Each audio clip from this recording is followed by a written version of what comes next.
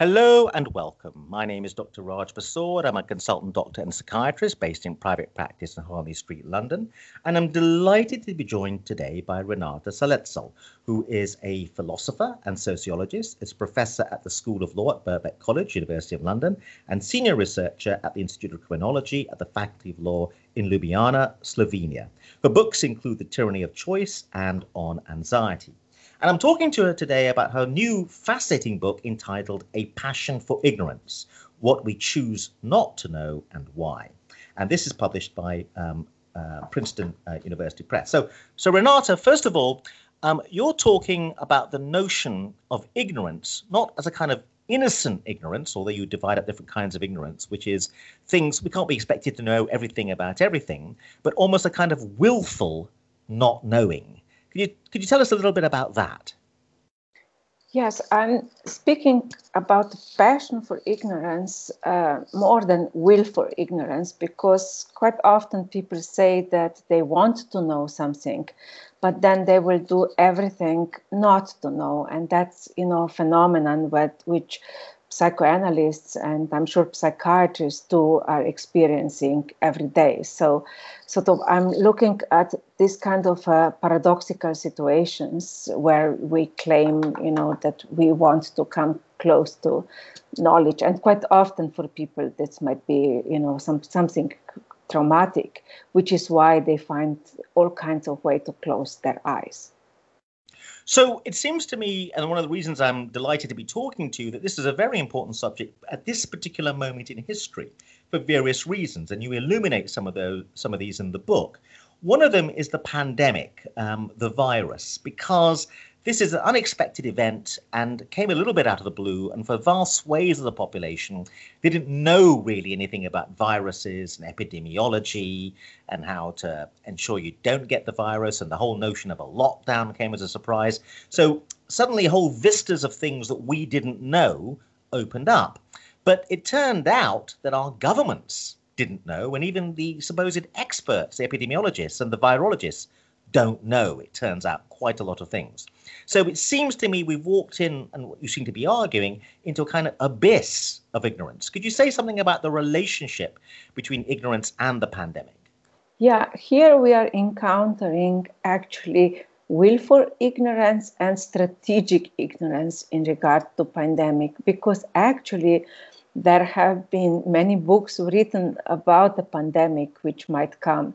And like, for example, in 1994, Laurie Garrett, she's a journalist working in the domain of science, wrote a book, Coming Plague, in which she predicted a plague like this. And there have been many women and men working in the domain of ecology, analyzing farming, for example, who were also predicting that a virus might easily jump from wild animals to domestic animals. And countries like America and even UK, actually a few years ago, were preparing themselves, or they were at least, strategizing what would happen if a pandemic actually emerges. But all those things were forgotten in the last years or pushed aside, sometimes in a strategic way, where governments, for example, contemporary American government, truly sort of did not look into some of the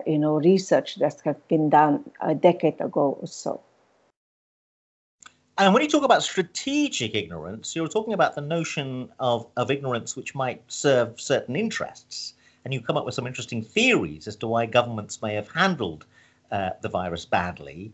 And it almost seems a little bit like a conspiracy theory, because it allowed them to be more intrusive. And the public panicked when things went badly wrong, and the public didn't question when it allowed governments to be intrusive in things like a lockdown, or intrusive in terms of tracing people. Could you say something about that? Yes, exactly. If you look at the United States or even UK or Brazil or Russia, even China, where the virus started, governments in a variety of ways strategically denied, negated, and ignored the virus, and some are still ignoring it. So we can say that strategically for those in power, it was essential, not to inform the public about what was happening, sometimes for their economic interests, sometimes for their political interests. And as we have seen, a number of governments have actually used the pandemic to strengthen their rule, and some of the countries are turning into much more authoritarian countries than they were before. So this is about the idea that ignorance is willful for a variety of reasons, and one, it might serve your interests to be ignorant if you're in power. Could you say a bit more about that? Yes, when you are in power, for example, when you are a corporation and, a disaster happened, we have seen a number of disasters in the last decades, like the oil spill of British Petroleum in the Gulf of Mexico and so on. For those corporations, it is, a willful ignorance that we often observe. For a long time, they, in a variety of ways, deny what has actually happened. And sometimes the question is whether the people on the top truly don't know, for example, what has happened, or, that they just don't want to hear the information. In pharmaceutical industry, people would tell you that quite often, people on the top don't want to hear research that, for example, doubts the power the strength of certain medicine. Or sometimes this ignorance functions in such a way that people who figure out that something might be dangerous are too afraid to inform those in charge. The other reason why ignorance and willful ignorance, or as you put it in the book, a passion for ignorance, people who are driven to be ignorant, becomes particularly relevant today is the internet and Google and search engines and the amount of information and knowledge on the internet, often of high quality, though often of low quality, means that it's possible more than ever before to know stuff relatively easily. So the fact that ignorance continues or seems to be spreading or getting worse suggests that it's motivated in some way. That seems to be the thrust of one of your arguments. Could you say something about that? Yes, the internet is, full of cacophony of voices, and seriously researched information very soon, has the same value for people searching around internet than opinions of some influencers. So for a person, it is very hard to decide which information has certain value, where there have been facts behind, or there has been a serious scientific research behind, and which isn't. And the subject is more and more alone in sort of making choices, or making decisions whom to identify with, which is why in this vast sort of amount of information, people on the one hand are enclosing themselves into bubbles. They're more and more following the people who agree with them, and on the other hand, people are actually becoming lost in this information. And I think that all this is contributing to us developing various personal strategies where we are closing our eyes in front of certain information. But the other point you make in the book is that sometimes ignorance is a helpful thing and facilitates things. There's a very interesting chapter about ignorance and love, about some research that you quote, which suggests that fall in love and to stay in love with someone, you've got to be a little bit blind to their faults. And there is some evidence that actually people who stay in love have an unrealistic or untruthful appraisal of their partner. In other words, they willfully remain ignorant of their partner's faults.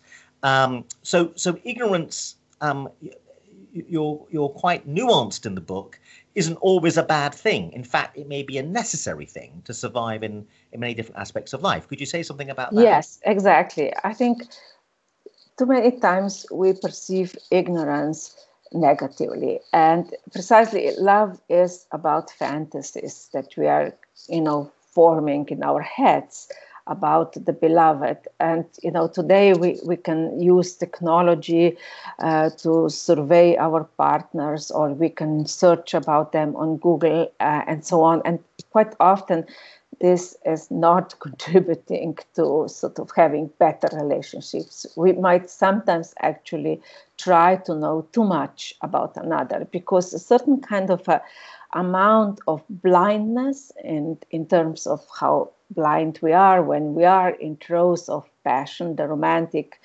fantasies that we create around beloved, is quite necessary, which is why we close our eyes, or sometimes we truly try to tell ourselves stories that allow us to stay in love, even when the reality, for example, shows that our partner is maybe not interested in us anymore.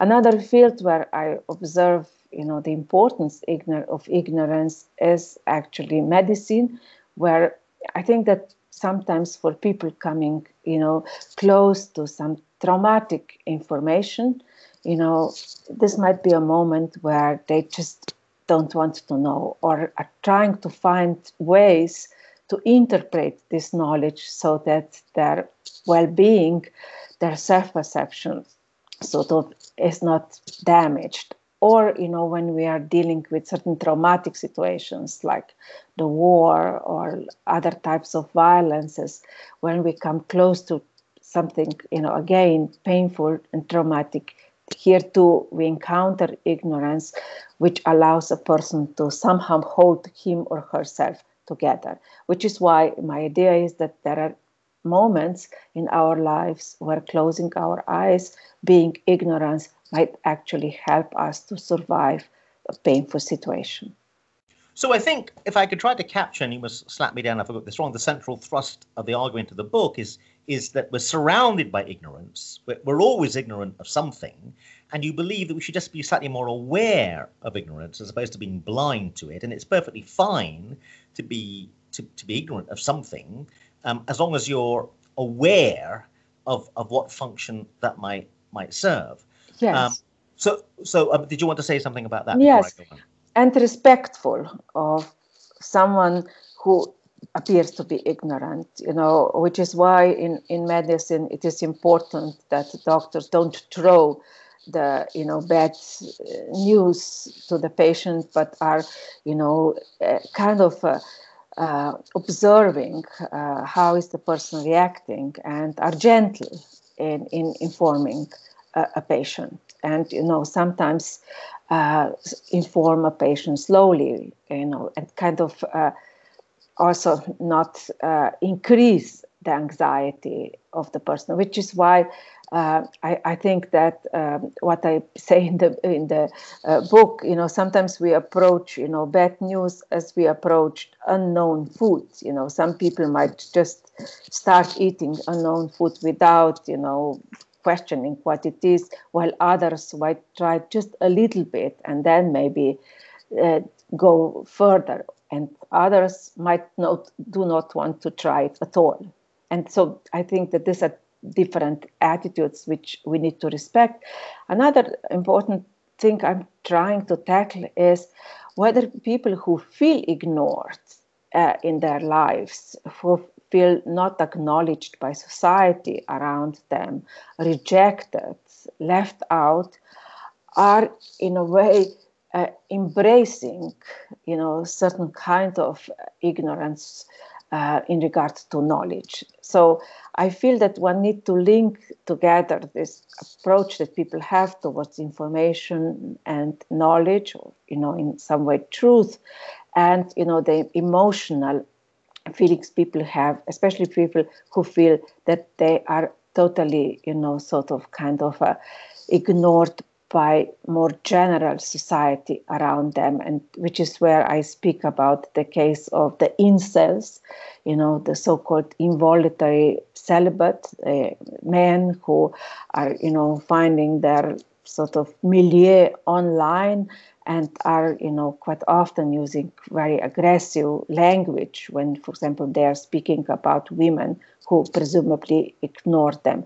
Or when I'm speaking about people who are sharing fake news around the internet, in which they actually do not believe. There have been some interesting research that some people who are very active online and are sharing conspiracy theories on top of fake news, they themselves actually do not identify with the theories they are sharing. They don't believe in them, but they find an enjoyment in, creating, pain, or, provoking people on the other side, people with whom they do not agree, and to get some kind of attention through this sharing. Now, another nuanced point you're making is that the internet and apps can give us a lot of information about ourselves that normally we wouldn't have, like there are apps that measure how many steps you take in the day and so on and so forth. And you're making the point that sometimes excessive information about ourselves may not be helpful. So again, it goes back to the point that this point about ignorance is nuanced, and maybe some ignorance is not a bad thing. There was an example that's around at the moment to do with psychiatry and psychology in particular, because there are a lot of apps that give you feedback about the quality of your sleep. Now, this is particularly interesting because by definition, when you're asleep, you're unconscious. You're not aware of very often how the sleep went. And we know that when people wake up the next morning, they're often very bad at appraising. They may say they've had a sleep this night, but actually sleep laboratory research suggests they actually slept a lot more than they think they did. And sometimes what these apps do is actually they create insomnia because people are given feedback about how the sleep went, and it's often not as positive feedback as they thought, and they become a little bit overly obsessed with the quality of their sleep, and that becomes a vicious self-fulfilling prophecy that they end up sleeping even worse. So you're also pointing out that it's very important with the new powerful technologies available to us that we understand the open Pandora's box. And that could be dangerous because some ignorance may be a better thing. Could you say something about that? Yes, the example you gave, I think it's really wonderful because it creates a feeling of guilt. And, it also for some might create a feeling that they are a failure. There is like one thing which should be natural, and that's kind of sleep. And we are even failing at that because there has been so much information about the importance of sleep. There have been so much information about the importance of a healthy diet, exercise, which have all contributed to this vast machinery of apps that are supposedly helping us achieving these goals. But I think that they are, on the one hand, creating certain forms of ignorance where quite often after we download those apps, we often forget about them. And sometimes we behave as if just having the app on your telephone is already enough, as if the app is doing the work for you. Here I'm using the term coined by Austrian philosopher Robert Fowler, who invented the word interpassivity.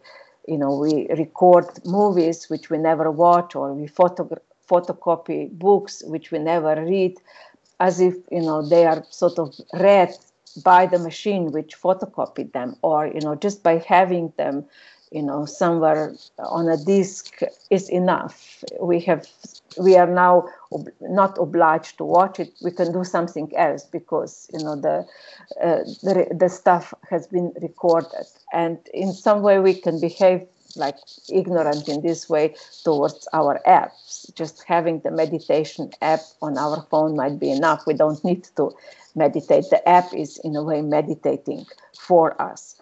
However, all these apps are also sort of contributing to, I think, quite a lot of anxiety and sort of feeling of inadequacy when we are trying to measure everything in our lives, from the steps to calories to how many minutes we work and how many hours we sleep.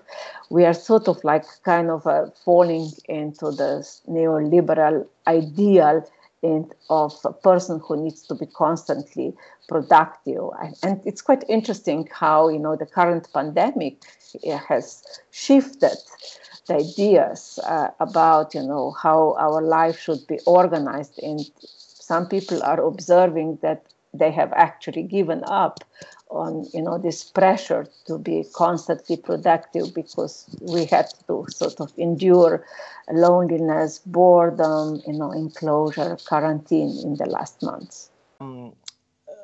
important points you make in the book is about the relationship between psychoanalysis and ignorance. And you talk a little bit about denial and repression as being very important in the psychoanalytic understanding of the patient's predicament. So could you say a little bit about that? Yeah, quite often when a person denies something, it is through this denial that the person is actually revealing something that he or she does not want to reveal, which is why already from Sigmund Freud's times, psychoanalysis has looked at denial, as an important element of psychoanalytic process. Freud, for example, was quite interested in one of his patients saying that when he was describing his dream, that the woman who appeared in his dream is not his mother. Now, no one claimed that this woman would be his mother, but there was something important happening, when the person denied this. Obviously, through denial, a person revealed something, and the person, of course, didn't know yet what, which is why, denial in our discourse is something we have to pay attention to, or when we are listening to someone denying, why the person has the need to deny. Similarly, as we have to look also as psychoanalysts at sort of elements when a person claims that he or she is speaking the truth. When we are speaking the truth, quite often it is not necessary to claim that we are truthful. We might very well hide something when we claim that, what we are speaking is nothing but truth. Now, you also talk about Jacques Lacan, a famous French psychoanalyst, and his relationship with Buddhism and Zen Buddhism, and this notion of a passion for ignorance, which is partly where the title of the book comes from. Could you say something about that? Yeah, that was, kind of an invention of Lacan after he was taking the courses in Buddhism in the late 50s in France. From his interest in studying how Buddhism perceives ignorance, Jacques Lacan sort of made a conclusion that, in psychoanalysis, we have a paradoxical relationship to truth. And although people are often speaking about their passion for knowledge, and in his case, in psychoanalytic practice, he was observing people, passionately claiming that they want to know what is the cause of their suffering, what is behind their symptoms. However, he observed that actually people claimed that they wanted to know, but then they found all kinds of ways not to come close to, the truth of their symptoms or whatever was behind their suffering, which is why he coined the term, the passion for ignorance, claiming that people will actually do anything, just to sort of like continue maybe with their symptoms, or sometimes actually they will not give up on their suffering, although rationally they very much hope so. And this led to a very interesting strategic technique in therapy, which I think you say comes from Jacques Lacan, which is that the therapist should also appear ignorant as a technique, as a strategy, which is if the therapist is as ignorant as the patient, it may help the patient discover something. That if the patient sees the therapist as all-knowing and having knowledge, then that can be counterproductive in terms of the patient's defense against knowledge. So I thought that was a very interesting idea, and we'll go on to the notion of ignorance at the heart of the medical consultation in a moment. But what are your thoughts about that? Yes, the psychoanalyst is not an authority who will tell the patient, what is the cause of his or her suffering, to give a quick interpretation or to give any guidance, which is why the psychoanalyst actually has to restrain him or herself and not be a master.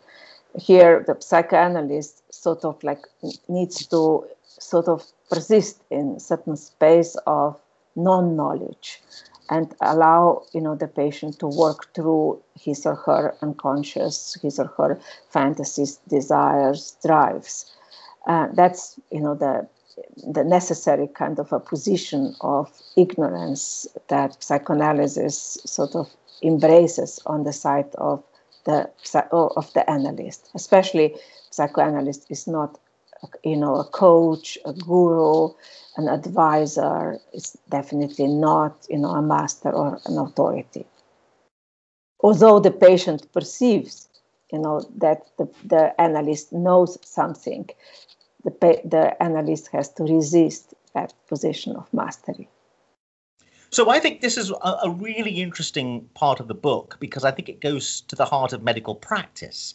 So every doctor is aware of the patient arriving in the consultation, and the dynamic of the consultation at its root is the notion that the doctor knows and the patient is ignorant. And the doctor then explains or gives advice. And part of the frustration and burnout is now incredibly common amongst doctors, is that it looks like very often the doctor is explaining the blindingly obvious. If you want to lose weight, you need to eat less and exercise more. And it's the resistance of the patient to the blindingly obvious that becomes a problem. So there are patients that arrive in the consultation who are ignorant and want to be informed. But there are a lot of patients who arrive in the consultation who are ignorant and don't want to be informed. They, as you are making the point in the book, they're defended against knowledge. They're actually motivated to stay ignorant. And I think it's a very useful idea that a lot of doctors are simply unaware of. Psychoanalysts and psychiatrists are aware of it to some extent, but medical doctors often aren't. I wondered if you had any thoughts about that. Yes, sometimes, when doctor appears him or herself vulnerable, not simply, an authority who tells you what to do, that might have a positive effect. I have a friend, a cardiologist, who herself has been struggling her whole life with weight. And, when she explains her patients, to lose weight, she often points out how hard it is for herself to lose weight, how she struggles with too many kilos. And, I think she's opening through this self-revelation a certain kind of a point of identification where, both the patient and the doctor are sharing something. And I think that, for doctors, admitting that they don't know is an essential step, since medicine is developing so quickly. There is no doctor who truly can, be a possessor of all, current knowledge of his or her field. And in medicine, we also are dealing with truly, the unknowns, like, the genes, the power of the genes, or, what is happening in our heads or other organs. Although, genetics and neuroscience are often perceived in a kind of a popular media as giving us, certain clues about subjectivities, there is, an important element of the unknown, which in the future, I think, will become more and more problematic, where we will be offered more tests, which will presumably predict, some future illnesses. And for us, it will be difficult to decide, do we want to know or not? Do we want to know that in 10 years, we might develop dementia? Do we want to know that, we are sort of genetically kind of maybe predisposed for a particular illness? When there is no medicine, for example, for that illness, many people might decide actually that they don't want this information because their life, will become too anxiety-ridden if they have the information and they have no power to do anything. And another very interesting area in the book is the notion that experts, people who know or meant to know a lot, true experts are actually very aware of what they don't know. And you mentioned that. And I think this is also very interesting for doctors in particular, because every doctor who sees any patient is at some level aware of an intelligent doctor that there's some specialist somewhere or some research somewhere that knows more about the patient than you do, that you're often operating with less than perfect information and less than perfect knowledge, particularly in a subject of medicine, where actually what is knowable is vast and beyond what is possible for any human being to know. So, and you discuss this quite beautifully in the book, this notion of containing your anxiety. Having the knowledge that you don't know makes you anxious. Now, there is a sense in which, of course, you can overclaim. You can never want to look anything up in front of a patient, and you just take a stab in the dark because you deal with your anxiety about not knowing by pretending to be an all-powerful figure. And you mentioned a nice anecdote in the book where you were struggling to read Kant, famously difficult philosopher.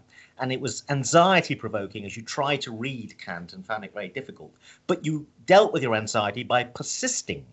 And this is an interesting point because obviously some students deal with the anxiety of not knowing by cheating or giving up or finding shortcuts. So it's a very important point about the notion that expertise and academics who want to know have to struggle or contend with the fact that at some level knowing in the fullest sense of the word is actually impossible. There always will be ignorance. Could you say something about that? Yes, and actually with the current pandemic, I think this unknown at the core of medicine is really coming at the forefront. And I think it's very important that, through this pandemic, we have learned how much we don't know since, when we were listening to people working on viruses, they have been constantly pointing out and still are pointing out how much we don't know. And for example, in regard to the vaccines, which are now in production, authorities, medical authorities are warning us and politicians too, not to have too quick expectations, and to wait for all the important tests to be done. And I think that that's an important moment since so many people are, in doubt whether they want to vaccinate themselves or their children. I think that, an element of truth coming from medical profession and also other authorities about the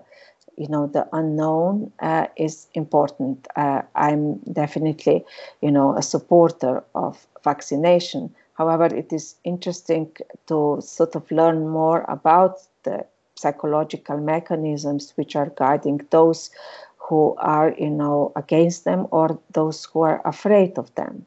And here, some books in medicine have been, I think, doing good work. There is an Italian doctor who wrote a book on sort of like the doubt about vaccines or the rejection of vaccines. His name is Andrea Grignolio, and his idea was that quite a lot of people who are opposing vaccines are opposing it not out of lack of knowledge, but actually out of saturation with information. Again, information from various dimensions, directions. They might not distinguish between scientific information and some information they randomly found on internet, or which was sort of like sharing among certain influencers or people who are very present in online circles. And a lot of people who sort of had all this information started, doubting vaccines because of certain anxiety they had about their own bodies. So in midst of all the informations, there was a certain kind of a subjective trauma linked to how they perceived, themselves as very responsible for their own bodies, how they were trying to do everything right by, having healthy diet, exercise, and so on. And many of these people identified too much also with the idea of doing everything natural. There was a certain kind of a glorification of nature in the beliefs of some of the so-called anti-vaxxers. But one of the things that I think beautifully comes through in the book, and why the book is a very unusual book, is that people are always looking for knowledge. They're looking for authority figures who claim to know. So governments want to appoint experts on their committees who are going to advise them about the virus, who tell them that they know stuff.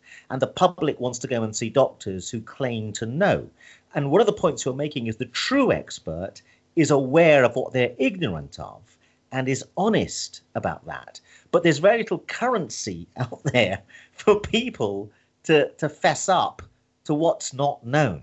We're always driven to pursue the person who claims to know with absolute certainty. But the more authentic knower, as it were, the more authentic wisdom is the person who is very aware of what is not known and is very open about that. But they're not going to get appointed on government committees, or they're not going to make a lot of money in private practice. I wondered if you had something to say about that.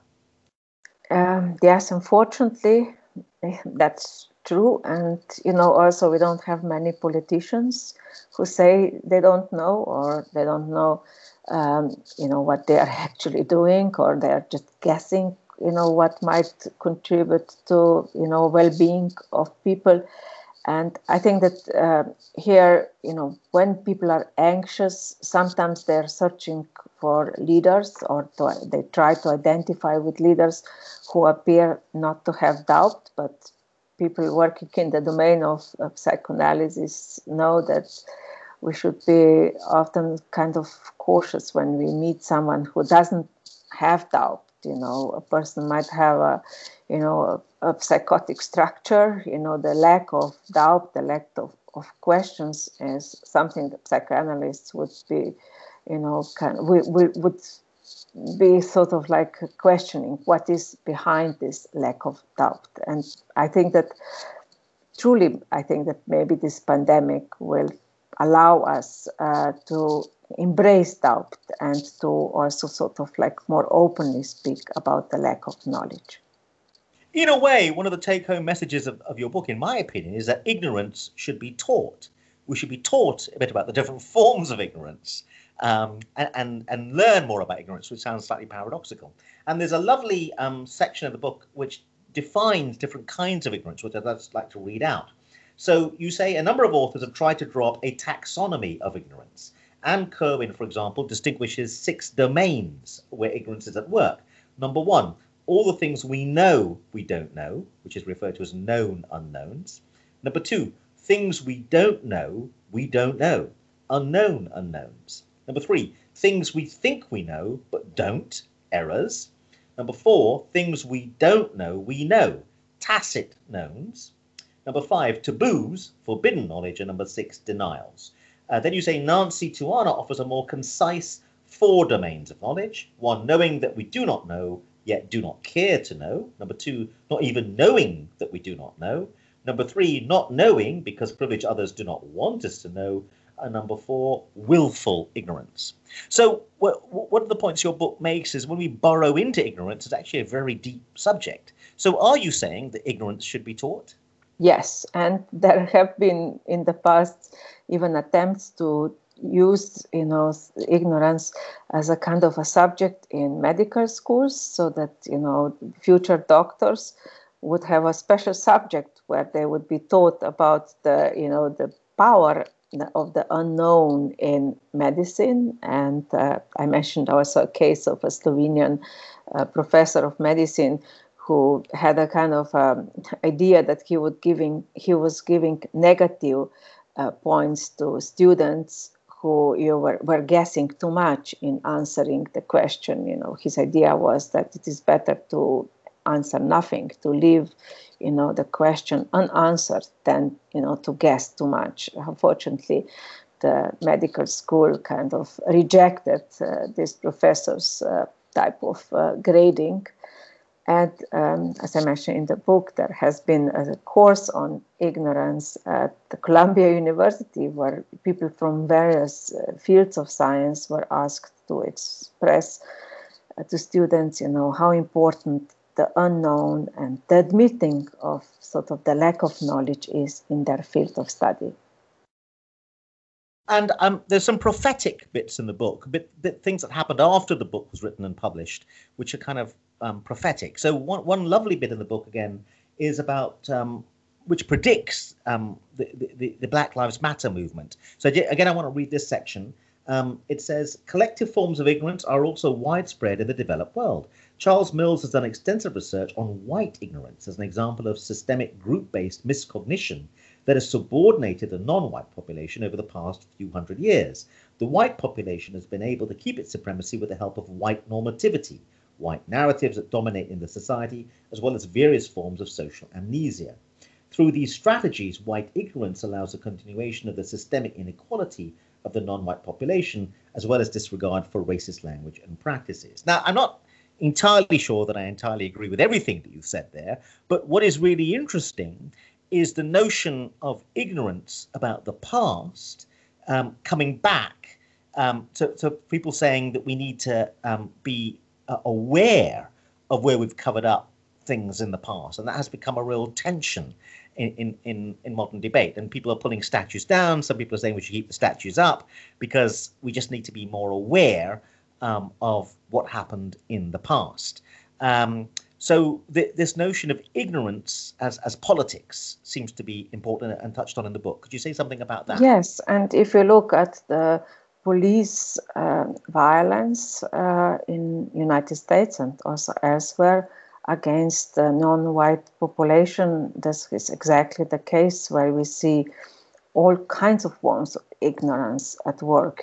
This police violence throughout, the last decades has been something that has been pushed aside. The governments have closed their eyes. There has been sort of like an erasure of this, political erasure of this problem. And I think that, in a similar way, the whole kind of racist history that many countries are, dealing with now has been also, part of this, like a white ignorance, which I'm quoting, from Charles Mill in the book. So I think in this moment that we are living, we are kind of rediscovering, a certain knowledge which existed, but, has been willfully ignored.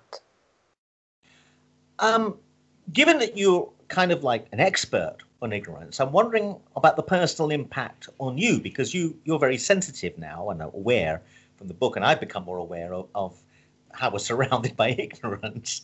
I just wondered what the personal impact has been on you, because I've become aware since reading the book that every single conversation we have, in a way, are people pretending to knowledge they don't really have. And in fact, normal conversations become impossible if you were to try to tell people or explore the sense, the amount of ignorance there is. And yet there's a sense in which it's a better conversation to have to confront our ignorance. But everyday small talk, everyday conversation, ignorance is embedded within it. So I just wondered if it's made your life a little bit more difficult, or what the personal impact has been, given, most everyday conversation is actually impossible if you were to pay too much attention to the huge amount of ignorance that's just being covered up. I would say the opposite. It sort of made my life a little bit easier because I don't obsess so much, about ignorance, because it's so overwhelmingly present. I don't deny that, there are, corpuses of knowledge to which we have come, and of course, which might change, but that there exists, that there are some facts, and that, science has contributed, greatly to our understanding of ourselves around the world around us. So I'm not kind of glorifying ignorance in regards to knowledge. I'm still, passionately in kind of understanding what is happening around us. However, I perceive, after I wrote this book, ignorance as something that we need to, in some cases, also respect, and especially not force sometimes other people to deal with, certain information if that information is not too painful for them. And that's where I think, where I'm myself, becoming, sort of like an embracer of ignorance, in our private lives, not in general, but in some particular moments, ignorance might be of benefit to an individual. I want to stay with the idea, though, that it makes life a little bit more difficult. You're kind of saying that your life has become easier. Again, there's a lovely passage in the book where you say, when Jacques Lacan spoke about love, he pointed out that in love we give, or promise to give, what we do not have, and we seek and see in others what they do not possess. So I think that's a lovely way of saying something about the tension between love, or normal functions of life, and being aware of ignorance, how ignorance helps us get through life. I want to also talk about the fact that I think that there's a sense in which, when you read this book, you become suspicious of the education system. The education system, elite institutions, of which you are a member of some of them, promise something. And what is the promise? The promise is you come along, get a degree, leave with a qualification, and now you know something. And that is actually really dangerous. In my private practice, because it's private practice, I see many successful people. They've often been to elite educational institutions, and because they got an elite result or an elite degree, they kind of given up ever really trying to find stuff out, because they believe they now know. They've been given a badge, and that's one of the most dangerous things of all. Education is a lifelong learning process, and true wisdom, going back to Socrates, is knowing what you do not know. Is there a sense in which the education system has lost its way? It's handing out, in exchange for money from students, badges or diplomas which say you now know something. And that's actually very dangerous. Here I agree with you completely. Unfortunately, the education system has become, now like sometimes a money-making machine, or it's too kind of obsessed to sort of like being a kind of a corporation. And yes, unfortunately, I think that sometimes it gives an illusion of knowledge to the people who obtain a diploma. And I hope that, there will be, a change in this perspective. Sometimes, in the last years, we have also pushed aside humanities, social sciences. We have pushed aside humanities and social sciences, thinking that only with hard sciences we will contribute to development and, allow people to make profit with their diplomas.